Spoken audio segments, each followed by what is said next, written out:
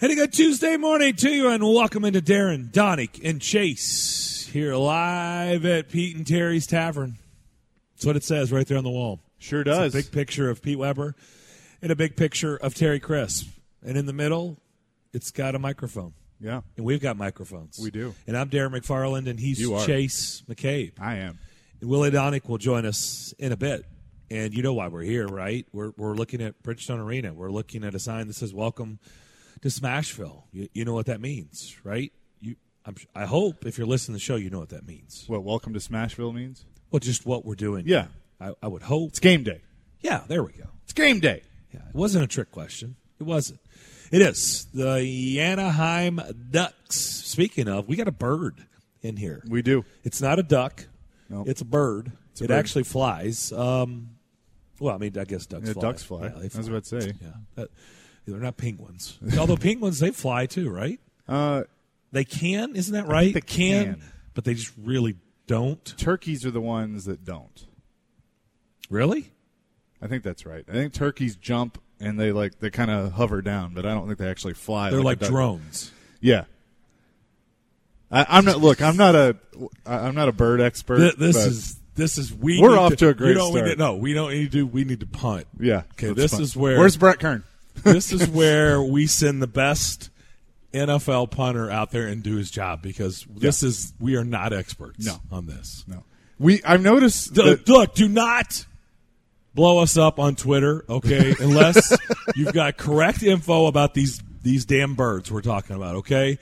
It better be correct, because I don't know whose info was good, whose info was bad. Right. We both were kind of throwing darts, although they need a dartboard here in Pete and Terry's Tavern. They do. That would be cool. They do have cornhole boards. We could do that during the breaks. But just don't blow us up on Twitter. I don't, unless you have correct info, because I don't want to be reading all this stuff and then other people will be like, that's incorrect. They do not. I go turkey hunting. I'm telling you. Just trust me. We don't need that. Last night was a little bit of a turkey game. That was a dud. Thank you, Adam Gase and the Jets. I watched it for one reason. For that clunker that you provided us. I mean, that clunker of a Monday Night Football game in New York. Oh, it was bad. But at halftime, Brett Kerned it. I did. At halftime, I said, I'm Brett Kerning this. Well, I'm out. I went over to NHL Network. I watched them just kind of go around the league, and I just watched some hockey. I couldn't take it. I just could not take it. There were some good matchups. There were some, Blues and Avs. I mean, there were some good games. Vegas went to Philadelphia and got roughed up, but there was a good one up in Toronto with the Leafs and the Blue Jackets. So I said, the hell with the Jets. They suck. They're embarrassing. Le'Veon Bell, I'm glad you got paid, dude. Hope you're having fun with that team. That team is bad. Nice hire with Adam Gase. That looks like he is certainly going to change that offense, right? Yeah, I don't think Sam Darnold is everybody. Wait a minute now. We're coming into this season. It was Sam Darnold is everybody. He didn't look it last night. Well, yeah, but I mean, I guess he's Booger seen Ghost. I know you punted at halftime, but I was flipping around. I wasn't watching the whole game, but I had some fantasy football implications with this game because my opponent, Willie's, our team, our opponent had Tom Brady. So I needed to see if Bill Belichick was going to do what he usually did and take his foot off the gas or hand the ball off a lot, and he did. Right. Like when he pulled Brady out, I was jumping up and down screaming because now our team won by 1.5 points. There you go. So, but Did you fly? Were you like a turkey? Were you hovering? Yes. Did your feet leave the ground? They did. Yeah, they did. All right. And then I regretted that because I'm you're sore. Because you've been working out. I went again yesterday, by the way. Did more upper body. So this is how many workouts? 5. We're gonna keep count of the workouts. So this is. I have gone consistently for a week. So remember, Chase has gone from everybody out there listening. If you did not hear last week's conversation, Chase was extremely sore. It's the first time in his entire life he's ever lifted weights or worked out. Not first time, but pretty close, right? It's first time in a long time. Pretty close. I mean, the most I've ever done. You were a trainer in high school. You didn't need to lift weights. No. Okay, so you weren't working out with the team. No. So it's fair to say kind of really your first time lifting weights and just working out in general. And so you were warned by myself and Ryan Porth that, just take it easy, big fella. I mean, you're gonna regret it. You won't be able to move your arms. You will be like a penguin, and you'll waddle, and you won't be able to fly. Yesterday, I was feeling it yesterday. I was in the zone, and I felt good. And look, what does that mean? Like you were in the, I pushed workout, it yesterday. So like what does that mean? Like you got some good jams on, and you get your beats no, on. I was like, I'm gonna be better than I was the last time. Some girls in there you were trying to impress. Just what does that mean? You were feeling it. Wasn't that? I knew I was going to push myself, and I did, and so it was good. It was a good workout. I was feeling like the pain felt good when I left. Like it was one of those like accomplished, and like today I'm not as sore, so I'm getting used to it. You had confidence. I did. I had is some what confidence. You did. We've yesterday. talked about that on the show. I had a very nice listener come up to me Saturday at Barrel House and tell me how much she appreciated those conversations last week, talking about players in confidence and how they lose confidence, and how we've tried to tell people they're not robots. They are human beings, and yes, they're playing at the highest level, but the highest level tends to sometimes swallow or humble the best in the world. Right. I mean, I would say most, even the greatest of greats. I mean, Peyton Manning's rookie year, right? I mean, Tom Brady wasn't the starter from get-go. He was drafted in the 6th round. I mean, it's not like he's been handed everything was with a golden spoon. He had to earn it, and everybody at the highest level goes through a patch or patches. Usually it's plural, and sometimes it's about confidence and losing your confidence. And so I appreciated that, because I do think it's something that a lot of people just think, well, geez, they get paid millions of dollars. They're professional athletes. They're great at what they do. They exude confidence all the time. They're full of themselves. And, a lot of them are. But they actually can get humbled at that level. Whatever game it is, whether it's the National Hockey League, the National Football League, NBA, Major League Baseball, you've been humbled at some point, and you can lose your confidence. Some and most get it back. Some do not. Right. Let's not act like they all get it back. They don't. No, sometimes they don't. Some never recover from it. And, I think the jury's going to be out on Marcus Mariota. Will he get his confidence back? Will he get another opportunity to be a starting quarterback in this league? I mean, the way the league works, it's probably safe to say he will.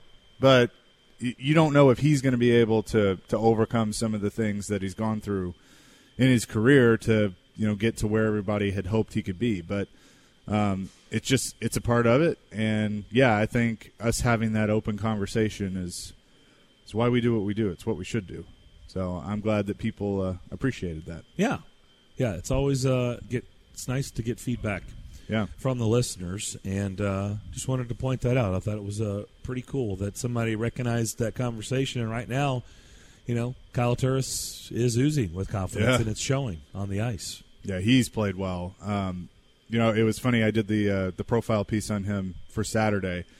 And I try when I'm putting these together, I try and do it on a player that's noticeable, that has been doing something as of late, and so he's one that has really stood out. And I talked to Craig Smith for a few minutes because he's played with Kyle quite a bit. I'm like, has anything actually changed with him, or is it just a fresh, just a new season? And Craig was like, no, nothing's changed. I mean, he is still the same Kyle Turris that he always has been, and he works hard and comes in and does his thing. I just think it's, and he used that word, he goes, I think it's confidence. I think his confidence has come back. He's showing now that his game does work, and he's being rewarded. And I think we talked about this yesterday that Peter Laviolette, he's not played Kyle for as many minutes, and I don't know if that was by design, but I think that has helped, that now he doesn't have as much time, and he's taken advantage of the time that he has. And so now he's being rewarded because he's producing. So, and, he did it again the other night. Another guy that's, I think, got confidence back and is playing much better is Ryan Ellis. And I was very defensive of Ryan Ellis last season when people would say, well, he's maybe not worth the contract. He's not playing well. I mean, he did have a career year in points. there was definitely something different about his game, but you're seeing the Ryan Ellis that I think we've all seen in the past so far this year now leads the team in points. Mike on Twitter says, wild turkeys do fly. They do. Okay. The eating kind don't.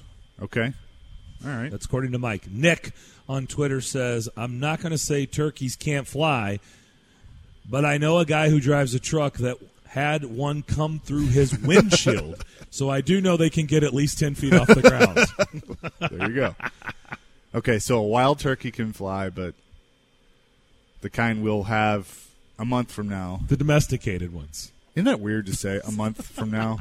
Thanksgiving is a month from now. By the way, yeah. I mean, we're almost done with October. Yeah, I was in Target last night, by the way, and I'm going through, and they have still have the Halloween section, but I noticed it got smaller because guess what?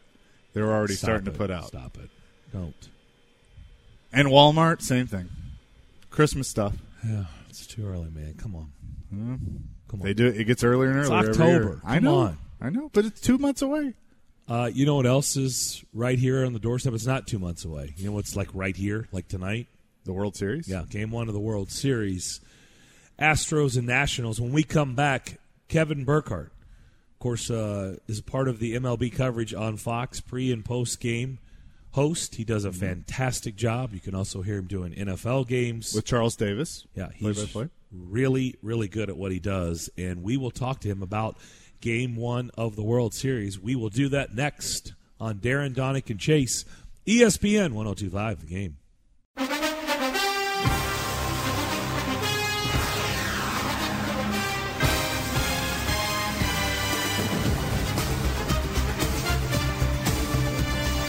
That music can indicate a lot of things.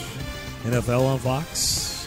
In this case, Major League Baseball on Fox. Darren McFarland, Chase McCabe here on this Tuesday morning. We're at Pete and Terry's Tavern right here. And next door to Bridgestone Arena tonight's the Predators and the Anaheim Ducks. I'll have pregame for you at 6 o'clock, puck drop at 7 o'clock, and everything heard right here on 102.5 The Game. He is fantastic at what he does, and he is on the line with us. Kevin Burkhardt, who you can see doing NFL games.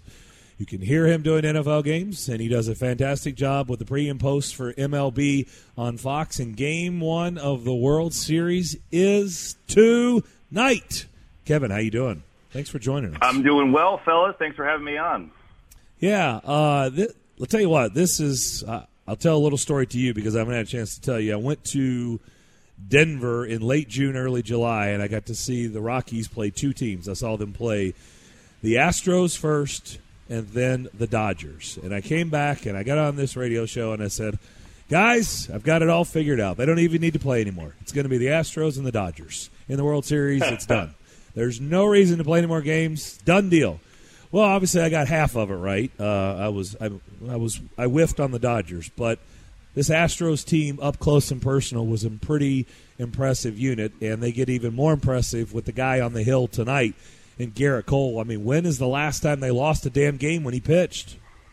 May 22nd. I mean, Ooh. you think about how insane that is. That you're on the mound all those times. What is it? 25 starts now. It's incredible what he is doing. Listen, I would have agreed with you 100%. I mean, I think that's the only surprise. I thought the Astros, Yankees, and Dodgers were the best teams in the league, and nobody else was close. Well, give credit to the Nationals. I mean, you look at them in the middle of the summer, and they were kind of a rudderless ship. And Davey Martinez kind of, even with his job on the line, he kind of got them going. And I think the one thing we all thought is with the Nationals, if they ever could kind of break the dam, they never won a playoff series or a game, wild card game. And with that pitching, if they ever could break the dam and just get a win, they could be trouble. Well, that's what happened, right? I mean, they somehow got through the wild card and Hader and the Brewers, and then they just started to roll. And they're dangerous because of their starting pitching. So even though I think the Astros are better, listen, Washington may even have better starting pitching than Houston overall. Isn't it crazy, Kevin? You heard us say we're right here at Bridgestone Arena tonight. We're here around a hockey game tonight in Nashville, and who knows? Maybe the inspiration for the Nationals will be what a team right there in their city did a couple years ago, right? Because they both had the same track record, right? Both were known for their playoff woes and their playoff failures and not being able to knock down that door. Good teams, but just could never finish when it counted. The Capitals did it 2 years ago. Maybe this is the time for the Nationals to break through. I think it's a great call. The difference is that the Capitals still had Ovechkin, and the Nationals don't have Bryce Harper anymore. I think that's what's amazing to me is that you lose a $300 million player, and it's almost freed them. Now, look, they still have great players, and maybe players who are better than him in Anthony Rendon and Juan Soto. But it still is a fascinating story, isn't it? The fact that you lose a guy who was widely considered one of the best in the game, certainly the face of the franchise, and then you go to the World Series, it's amazing. It is. And so I want to talk to you about the layoff. And the Nationals took care of business. They did what you're supposed to do, right? And they did it in unbelievable fashion, just taking care of the Cardinals quick. And I don't know anybody saw that coming. And so they had to sit and wait. And it's finally here. And we've seen teams sit and wait. And they've tried to do things like scrimmage or, all kinds of things to try to get ready as they've been sitting there idle waiting for their next opponent. You don't have a break like this in a long baseball season. So how do you think that'll affect the Nationals, or will it, in your opinion? Well, I'm not smart enough to know, so I asked the guys that I work with since they all played, and they all played in the postseason. And they all seem to agree that it'll definitely help their pitching, especially because the Nationals were using starters in relief every single game. So the fact that they get a 6-day rest, the pitchers will throw side sessions and they'll be fine. They'll be good. The hitting is a big problem, and we've seen that before in the World Series. Most recent in memory is the Detroit Tigers. The hitting that's a long layoff as a hitter, and you can take all the hacks in the cage you want, but when you're off for a week, and then your first assignment is Garrett Cole. I mean, that's just. I think it's going to affect them at least tonight. I'd be shocked if they came out of the gate tonight hitting, especially against the way Cole has been. And Cole had maybe his most hittable outing his last time out. He did not have great command against the Yankees, but he still gutted it out and threw a shutout because he's that good. And he last 2 innings of that performance, he locked it in and was great. So I think tonight the Nationals are really going to have a hard time just kind of getting back in the swing. It's a long time to have that layoff for an offensive player. Yeah, good point. Kevin Burkhardt on the line with us, MLB on Fox. Make sure you watch their pregame and postgame coverage. It's fantastic. So speaking of that esteemed panel you get to work with, they've been there, done it. They've been on the big stages. This is the biggest stage in their sport. The Astros went through this. Most of that roster has been through this. The Nationals have not. In their opinion, when you talk to them, how do you adjust as a player when you know that this is the grandest stage in your sport, and that is different? There's not going to be any more brighter lights or bigger stage than this one. How do you think the Nationals, how do they think the Nationals will handle that? Yeah, well, I do agree with you, but I will say this. I think, the Astros, as we know, they've already been there, and they're as battle-tested as anybody. That showed this last series against the Yankees.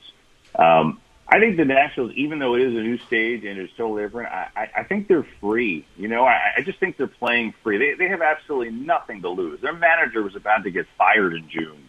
And so many things were going wrong for them. And now that they finally broke through and got that first playoff win, and you saw what happened. They steamrolled the Cardinals, and I just think they'll play that way. I really do. I don't think they have any reason to play tight. I think the reason to play tight was the wild card game or the NLDS against the Dodgers. Once they got through that, the pressure. No one expected them to do this, so I don't think it'll be the same for them. I think the interesting thing will be the very first inning for Max Scherzer tonight. I love Max. He is the ultimate competitor. He actually worked with us one postseason, but he does get amped up, and sometimes too amped up. And I think if you're ever going to get to him, the first inning may be one to watch. He'll lock in and settle in after that, but sometimes he gets a little too overamped in that first inning, and the energy, that death stare that he has. I think if it's ever going to affect him, it would be then. Kevin Burkhardt, MLB on Fox, here with us on Darren Donick and Chase. And looking at this Nationals lineup, you mentioned earlier Bryce Harper, he's not there anymore. He goes to the Phillies. But I look at Anthony Rendon, and I don't think he gets enough respect in this league because this guy is one of the best hitters in baseball right now.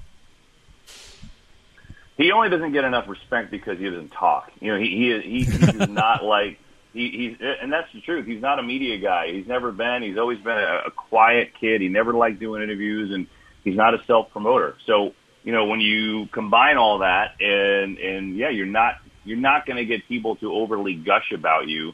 But listen, I think the middle of that order, and I agree, Chase. I mean, I think the middle of the order with you're talking about Rendon, who had 44 doubles this year and 126 RBIs. I mean, he slugged almost 600. He's an incredible player, and he's a great fielder to boot. And Soto is just a freak. He is so skilled as a hitter at his age. It's just a really hard 1-2 punch in the middle of the order. I think Rendon is maybe better than Harper, but you're right. He does not get the recognition. A, he was always second fiddle to Harper, and B, he's just quiet. He never does any of the media stuff, so no one knows who he is. He actually likes it that way. So, but I'm with you, and you know what? I think America's going to get to see him this week.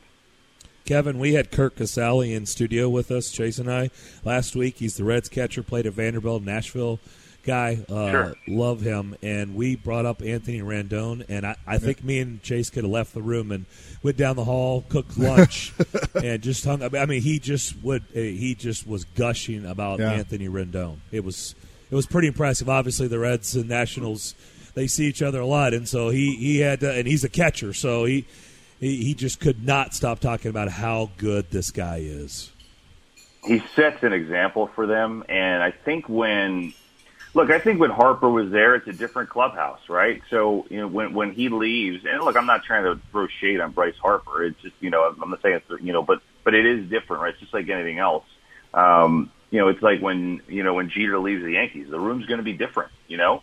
And so I think Rendon is just kind of led by example. Scherzer is the guy that kind of grabs and leads from the pitching perspective. And I think guys really appreciate that from him. Yeah, I am curious because I asked Kurt about this, you know, with the Nationals, that did it almost help them for Bryce to leave? And nothing against Bryce, but when you have a team like the Nationals that doesn't get a lot of notoriety, but they do because of one guy and a superstar, I think the rest kind of get overlooked, like I was saying about Rendon. So I'm wondering if that's kind of helped them a little bit to come together, that now the superstar and Bryce Harper is gone and they have to play more as a team. Yeah, it could be. You know, I think, Chase, it was just different. And I think, you know, look, I think if Bryce was there, could they be here? Absolutely, they could. Sure. It just happened to be that they couldn't get past that hump with them, you know. And I guess the real answer here is the fact that the Nationals made the right call not re-signing him. I mean, that's really what it comes down to. You know, I mean, you know, they were debating on it. I mean, they offered him a contract, and then he obviously took a lot more money to sign with Philadelphia. And so what that says to me is it's going to be fascinating to see whether they sign Rendon. It's the same exact spot with the same agent in Scott Boras. And if they didn't pay that to Bryce Harper, it's not going to be $300 million, I don't think, but it's going to be a lot of money to keep Anthony Rendon. So what are they going to do this time around? Yeah, that's going to be interesting to see. Another guy for the Nationals that, you know, I think you have to cheer for because he's been there, I guess, since they got to Washington, is Ryan Zimmerman. Their first baseman. How cool of a story is this for him to be able to play in the World Series? Yeah, I think that is a great call. I mean, he's the Nationals, you know, 4th overall pick in 2005. Essentially, he's their first guy, right? I mean, he is the original. He's the original National, and he is as good as a guy as I've covered in the game. I mean, I've known him for a long time when I was working for the Mets, and he's gone through a lot. You know, he's gone through a lot of injuries. You know, he was really a Gold Glove third baseman, and he was a Gold Glove third baseman, and then he had all kinds of shoulder and arm injuries and just couldn't throw anymore. So, you know, going through that and watching him go through that and talking to him about that and then moving to different positions and, you know, all the injuries he's dealt with, you know, I'm just so happy for him. You know, I think he's made a difference. I mean, I think, you know, he's one of those guys too. He's not a rah-rah guy. He's just a quiet, get your job done guy, but he is well respected. I mean, guys really look up to him. And you know what? He's had some big hits in this postseason. You know, he had a good series against the Dodgers, had a home run in that series. He's hit well here, and he's led by example. Look, put it this way. If you have no dog in the fight tonight, if you're looking, that's the guy to root for, Ryan Zimmerman. Yeah, you bring up the Mets. Does Carlos Beltran actually have a shot at being the manager? From what I hear, he does, and I think he'd be great. And the crazy thing is, he doesn't have to be a manager. He's got a ton of money. He is so set up in life for whatever he wants to do. But he's a baseball junkie, and he loves it. And he can't get away from it. He's done so many things with, baseball. Back where he's from in Puerto Rico, he's built schools. He's done a lot, and he just loves the game. So I know he desperately wants it. I know the Mets are interested. I think he'd be great. I just don't know if they're going to hire a first-year guy. But I'll tell you what. I know he's never managed. I don't consider him a first-year guy. I don't know that I've talked to people. I've never heard anything bad about him. I've never heard one bad thing about him. He's so utterly well-respected. I think the fact that because of his status, because of who he is, because he's bilingual, I think that really helps with the players and with the young players. I think he'd be great. I don't know if they're going to pull the trigger on him. I know they've interviewed like 1 million people for that gig. But you know what, Chase? I think he'd be really good. And I know he's still got a chance. All right, Kevin, before we let you go, I need you to do me a favor. I need you to, after the World Series, go to your bosses at Fox, Week 16, Saints-Titans in Nashville. You need to do that game. We need to get you to Nashville. Yeah, we have a long overdue beers on the line. I don't know. Week 16, I have no concept of where we'll be that week, but I mean that's a possibility. The Saints are really good. Your Titans are having a hard time, but it's possible. It's a possibility. I will put it into the mix. Like I have any say in it, by the way. It'd be fun. Kevin, really enjoy the visit. Thanks for doing this, and enjoy covering the World Series. Should be a lot of fun. All right, guys. Thanks. Enjoy the hockey tonight. We'll see you. All right. Appreciate it. That is Kevin Burkhardt. Does NFL games, and tonight it'll be MLB on Fox. Game 1, World Series, Astros and Nationals. Max Scherzer versus Garrett Cole. You can also hear that. Game 1 on 94.9. Game 2, that is going to be your home for the World Series. So Game 1 tonight on 94.9. Game 2 tomorrow night. Game 2 on 94.9, Game 2, and then the series shifts. So it'll be Friday for Game 3, Sunday Game 4, and then, so forth and so on. But if Sunday, it'll be on 102.5 The Game on Sunday. So Game 4 on Sunday on 102.5 The Game. But remember, Game 1 tonight, 94.9, Game 2 is where you can hear it. All right, we'll come back. More of Darren, Donick, and Chase next on ESPN 102.5 The Game. We're here at Pete and Terry's Tavern. Don't forget, you can stop by for lunch. Burger and a beer, $12.50. Burger and a beer, $12.50. It's a good place. Last time we were here, it was absolutely slammed for lunch. Of course, we had tickets to give away, too. That helped. That helps. Never hurts. Kathy on Twitter says that, yes, I can confirm wild turkeys can fly. One of them flew into me on a bike ride when I lived in Northern California. Gave us quite the scare. How about this one? With video. Oh, we got video. Yes, with video. And first I want to show you, this is not good for radio, okay? But I'm going to show you the video so we can tell the audience. Now, hold on. Look at that. That's a big truck, right? Big truck. Now look in the back. There's the culprit. Yeah. Okay? So, Beef and Beats Johnson sent a video saying we had a turkey-related fender bender as a few months ago. It only bent the windshield. Looking at the windshield, it did more than bend it. Not the fender. This is a big truck, a big pickup truck, and in the back was the culprit, the turkey. Well, he smashed his windshield is what it looked like to me, right? Yeah. So, by the way, like I said, big truck, so it had to be up off the ground. So I guess you're right. That is how you could hover, right? I mean, that's to your point. Yeah.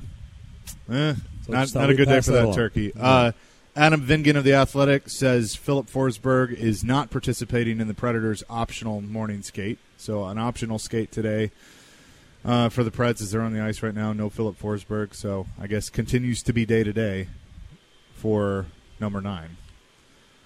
Somebody that they've missed because he was off to a fantastic start. That chemistry with Matt Duchene, you hate to see him out of the lineup, so hopefully he can get back in soon. Just saw, but very good. 5 goals. Yeah. He's off to a pretty good start before missing the last couple of games. ironically, we just got done talking to Kevin Burkhardt, and Bruce Feldman tweeted out, "Good story on Kevin Burkhardt, the rare announcer who is great as a studio host as he is as play-by-play guy." Huh. How about that? That's very cool. And it looks like it's an article in Forbes. Yeah. You seen that? I just How clicked about on that? it. That's pretty cool. It's funny because Kevin and I have actually never met face-to-face, but we've gotten to know each other through social media and a mutual friend. And so that's why I'm so anxious for him to come here so we can actually meet Yeah. and, cover a Titans game and all that. But just and look, he's – I guess technically with the NFL, he's on the number 2 team, but I think he is a fantastic play-by-play man, along with Charles Davis on their crew and then what he does with baseball. And it's so cool to, if you follow him on Instagram, he's all the time sending out videos behind the scenes of Alex Rodriguez and David Ortiz and Frank Thomas and just them giving their thoughts on the game. I mean, how awesome is that to be able to pick those guys' brains night in and night out? So 3 of the best, so it's pretty cool. No doubt about it. I was looking at switching gears. I know we're kind of all over the map. I was looking at Pro Football Focus, and they had Taylor Lewan graded out as the top offensive lineman of the week. I believe it. How about that? He had it, and what was funny is I said to Calvin Smith on the kickoff, I was like, you know what? I think Taylor Lewan's going to have a really good game. It just things are shaping up for that because, and you heard me bring this up yesterday of, did he take it personally that Marcus Mariota got benched? Because he's always been very protective of Marcus, of his quarterback. That's the left tackle's job. And I think there are times where you see that side of Taylor Lewan where if he doesn't do his job, if he gets penalties, I mean, he gets upset about it. Now, you still see it, so you want to see him fix that. But he had a penalty-free week. He played a solid game doing his job at the left tackle. The offensive line only gave up 2 sacks throughout the entire game. So I think that's well-deserved by Taylor Lewan to get that honor because he played a good game.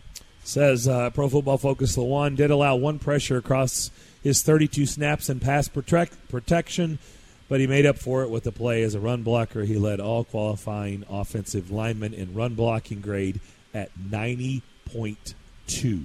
Wow. How about that? So he graded out as the best offensive lineman of the week. You talk about confidence. He needed that. Not that Taylor Lewan has ever lacked confidence, but I think it was, playing 2 games after the suspension, he needed a good game like that. Yeah, no doubt about it, right? And so I was trying to look at, see if any other Titans showed up on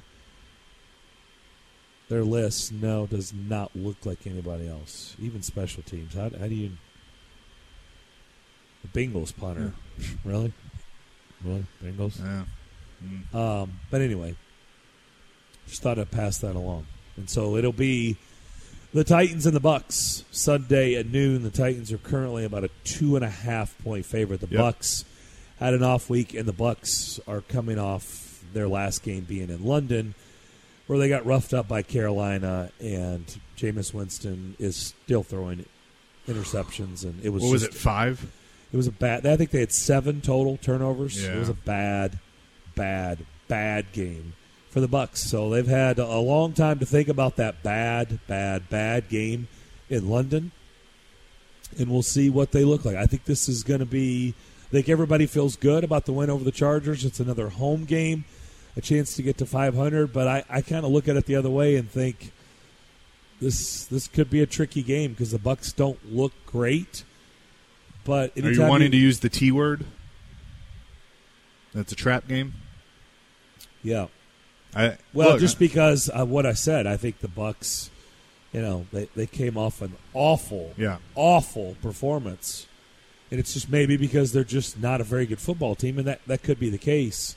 Certainly the Falcons have had bad football games, and they haven't picked themselves up off the mat. By the way, they traded their wide receiver, Mohamed Sanu, to the Patriots for a second-round pick. Falcons traded him. Falcons, yes. Yeah. What did I say? Well, you were talking about the Bucs. Oh, that was yeah. Well, I brought up the Falcons. Okay. I'm not picking themselves up off the mat after they're just a bad football team. So what did? They traded away Sanu to the Patriots for a second-round pick. But I don't know. I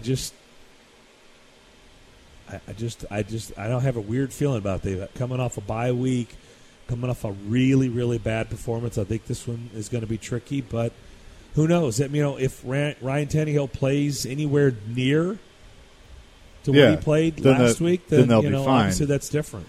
The things that concern me is, number one, this is the most consistent, inconsistent team I think that I've ever seen, being the Tennessee Titans. And two, the defense has been awesome. They've held their opponents to 20 or less. But at some point, they're going to have a down game where they're going to need the offense to pick them up. That's football. I'm not wishing for that. I'm just calling it like I see it. That's football. That's how it works sometimes. And so I'm with you that this is a game you need. You need to win. Put back-to-back wins together for the first time this season. You're at home, so you have an opportunity. And I said, with the 3 games that they had starting a week ago with Denver, you had a chance to win all 3 of those games. You needed to take at least 2 out of 3 to preserve the season. Well, you dropped the game to Denver. You made the quarterback change. You looked good against the Chargers last week, got that win. As loud noises happen, and we don't know what that is. But you have an opportunity now to do something to help salvage the season, get back to 500. But I'm with you. The inconsistencies worry me when it comes to this matchup against the Bucs. David Poyle, Predators general manager, will join us at 11:15 for his weekly chat with us. Mitch Light, Athlon Sports, will get into a lot of college football discussion coming up at noon. He will also join us on site. There's a lot of news around Tua and Alabama. Doesn't look good for him playing. Good news for him, for Alabama, they play Arkansas. It's essentially a bye week. Right. And then they're off after this game. And so will he be ready to go for the big, huge tilt on November 9th against LSU? They can certainly get away with it easily this week against Arkansas. Arkansas is awful. They're in the best-case scenario for this situation. Did you see their fake punt on Saturday? Yeah, it's just bad. Oh, my gosh. I don't know if Chad Morris – I just don't know. I mean, it shouldn't look this bad in year 2. I know he didn't inherit anything, and he had a lot of work to do, but so it's bad right now. It is not going to affect them this week. Then, like I said, they're off. And then it's the big one. It is the college football showdown. And will Tua be ready? Is that ankle going to continue to be a problem? It was the other ankle last year, especially in the championship game, and now it's this ankle. And that's another thing. Moving forward, is this going to become like a theme now? Are people going to start questioning Tua's ankles? And will that affect his draft status? So a lot of things around that. So we'll get into all that and more at noon with Mitch Light from Athlon Sports. We'll come back and close out the first hour of Darren, Donick, and Chase next. Everybody thinks they want this job. Everybody thinks they want this job. But I can tell you for sure that I'm one of maybe a few men in this country that's built for this job. The way it sits today. Man, I love this team. I love Vanderbilt. I'm a Commodore through and through. But you can question me about decision making, man, but don't question me about being a Commodore. Vanderbilt football coach Derek Mason, who will join us today at 1 o'clock in his post-game press conference after their huge win over Missouri this past Saturday. Welcome back into Darren, Donick, and Chase. Chase McCabe hanging out at Pete and Terry's Tavern here at Bridgestone Arena. Predators and Ducks coming up tonight. We'll have pregame coverage at 6 o'clock. As Darren McFarland has stepped away for a second from morning skate to take care of some pregame duties for that. Max Hers is back at the Game Nashville studios from Wholesale Inc., powered by RumbleOn.com. So, Max, I'm going to give you my thoughts on that, and then I want you to tell me how far off I am. I listened to that in his post-game press conference. I heard his interview on TV where he basically said the same thing. And, last week when he was on, I didn't know what to expect because there were a lot of rumors swirling and the team didn't look good. And you talk to Derek Mason and you hear this just passion in his voice that he really wants to turn this thing around. And when he says that everybody thinks they want this job and that he's built for this job, how I interpret that is he's built for a job where you don't get a lot of help from the administration. Now, Malcolm Turner is the new athletic director, and I feel like there's going to be some change there, that he's trying to do much more for athletics than maybe they've gotten in the past. But it's a tough job. It's a tough place to recruit because the academic side, that academics are the most important, which, okay, that's how Vanderbilt is. That's great.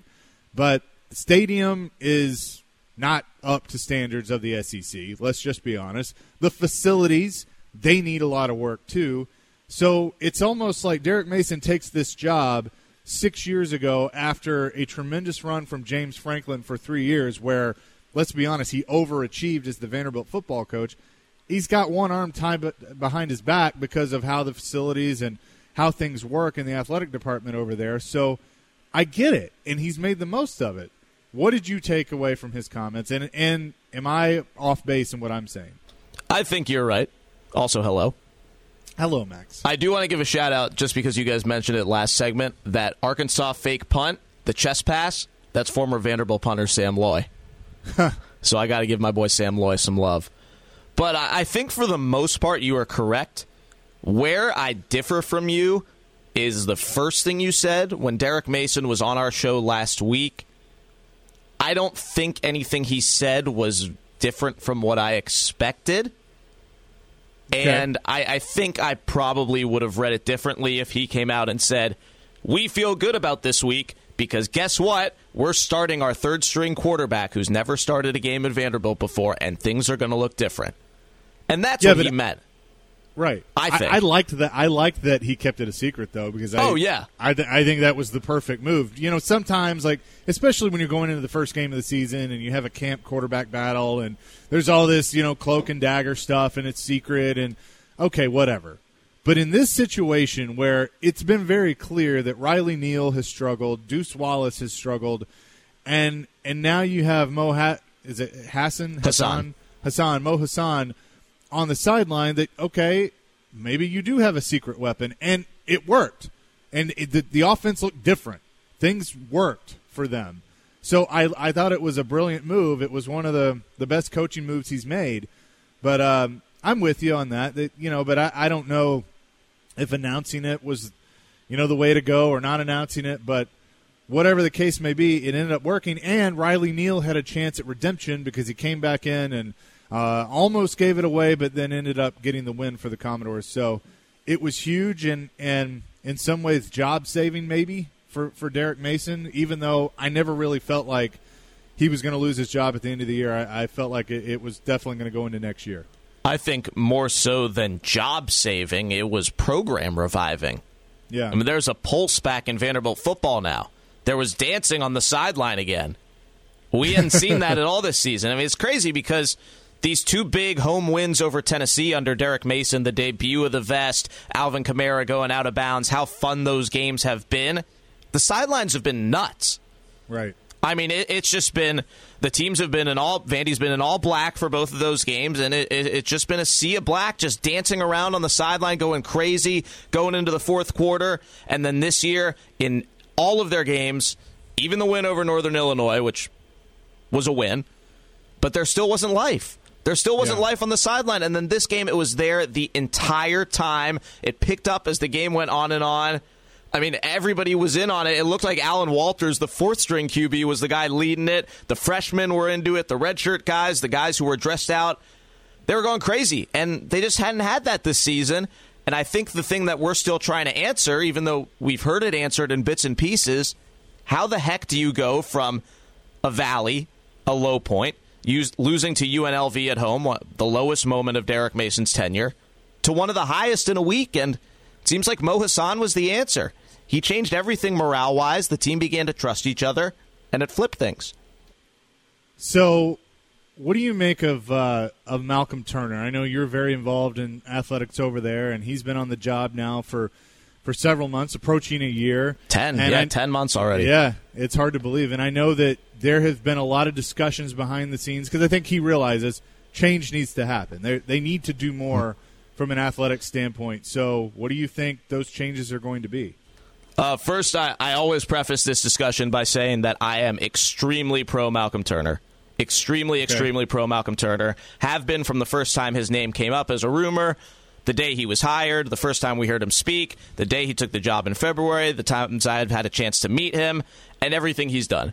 I am 100% in favor of Malcolm Turner. I think he is the perfect person, the absolute perfect person to be Vanderbilt's athletic director.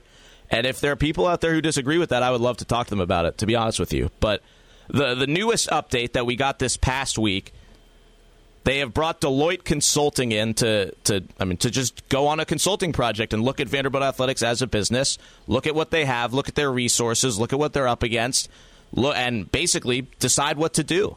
And they're going to be big plans. They're going to be big changes. We've heard a lot about the athletic strategic plan, which is what they're calling it. And we found out last week that Deloitte was here to have a meeting. Malcolm Turner said this on WNSR, that they are going from diligence to ideation. So that is the step that is being taken now. They've finally gotten all their facts. We knew this was how Malcolm Turner operates. He himself comes from a consulting background, just like the firm that he's working with. He's going to take his time. He doesn't want to do anything without knowing all the facts and making the best possible informed decision. And they've done things, both publicly and privately, both visible and behind the scenes. Like, they have spent money. They have made improvements. But the big plan isn't starting yet, and that is totally, totally fine. But we're getting closer. And the other thing that Malcolm Turner said in that radio appearance last week was he wants to be more public with these initial steps. He feels like they have been too private, haven't said enough to the fan base, and they want to make sure that they are providing the narrative and giving out information, which I think is the right thing to say. And it was not refreshing because we hadn't heard Malcolm Turner make a mistake before, but he was honest in admitting that he thinks he took the wrong path here, which I respect him for. Yeah, I respect that too. So, and I know we're working on getting him on the show soon, and it would be my first opportunity to talk to him and get his thoughts on things. Because you were a student there. I've lived here my whole life and have been a Vanderbilt fan. I grew up going to that stadium and Memorial Gym, and what is now Hawkins Field. Watching athletics over there, and it's just I want to see more. I want to see more of an emphasis on the athletics, and so hopefully Malcolm Turner is the guy for the job. He's Max Hers back at our studios. When we come back, we'll get you set up for the Preds game tonight against the Anaheim Ducks. Darren and Willie will be joining us here shortly, and also David Poyle, Predators General Manager, coming up at 11:15 on ESPN 102.5 The Game.